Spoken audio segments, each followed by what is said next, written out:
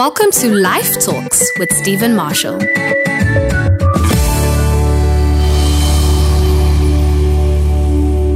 Good for evil. The kingdom of God has a strict policy. You never return evil for evil. In fact, Jesus said to bless those who curse you.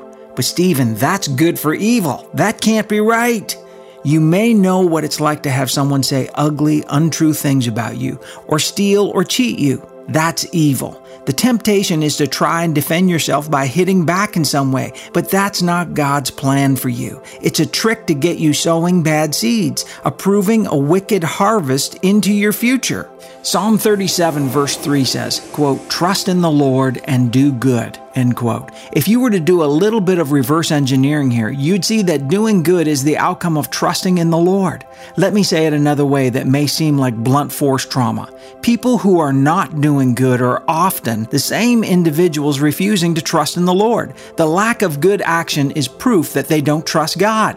God put a universal law in place called the law of reciprocity. Galatians 6 verse 7 says, quote, "Don't be deceived. God is not mocked. For whatever a man sows, that he will also reap," end quote. There's a very good reason Scripture warns us, do not be deceived, right before the law of reciprocity is defined as sowing and reaping. There's a strong temptation in the experience of life to reason that we're justified in sowing bad seeds, but then free from reaping the consequences of those bad seeds. Basically, sow evil for good. I've talked to Christians who think they're justified in criticizing or scorning others. They feel that if the other person warrants their criticism, then they have permission to unload their verbal artillery. This rationale is why many people who call themselves Christians are struggling outside God's blessing. It's not good for them, and it's not good for the body of Christ. They misrepresent the love of Jesus, but they also activate the law of reciprocity against themselves instead of in their favor. Listen to the instruction of Romans 12 verse 14, quote, "Bless those who persecute you, bless and do not curse," end quote. Now listen to Jesus speaking in Luke 6 verses 27 through 29, quote, "But I say to you who hear, love your enemies, do good to those who hate you, bless those who curse you, and pray for those who spitefully use you.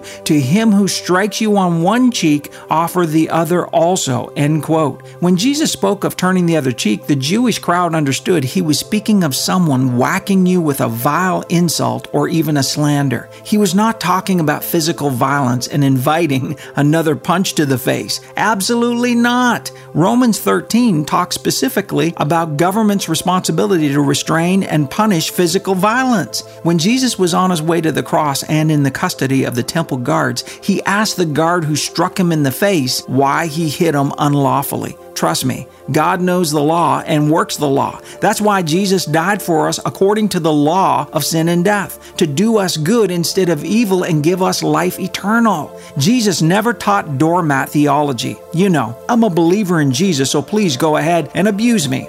God's Word teaches us healthy self-worth and recognition that we are His creation, fearfully and wonderfully made. Jesus wouldn't contradict love by somehow promoting self-hatred and sanctioned abuse for you. Instead, the Lord was teaching us the strategic use of the law of reciprocity.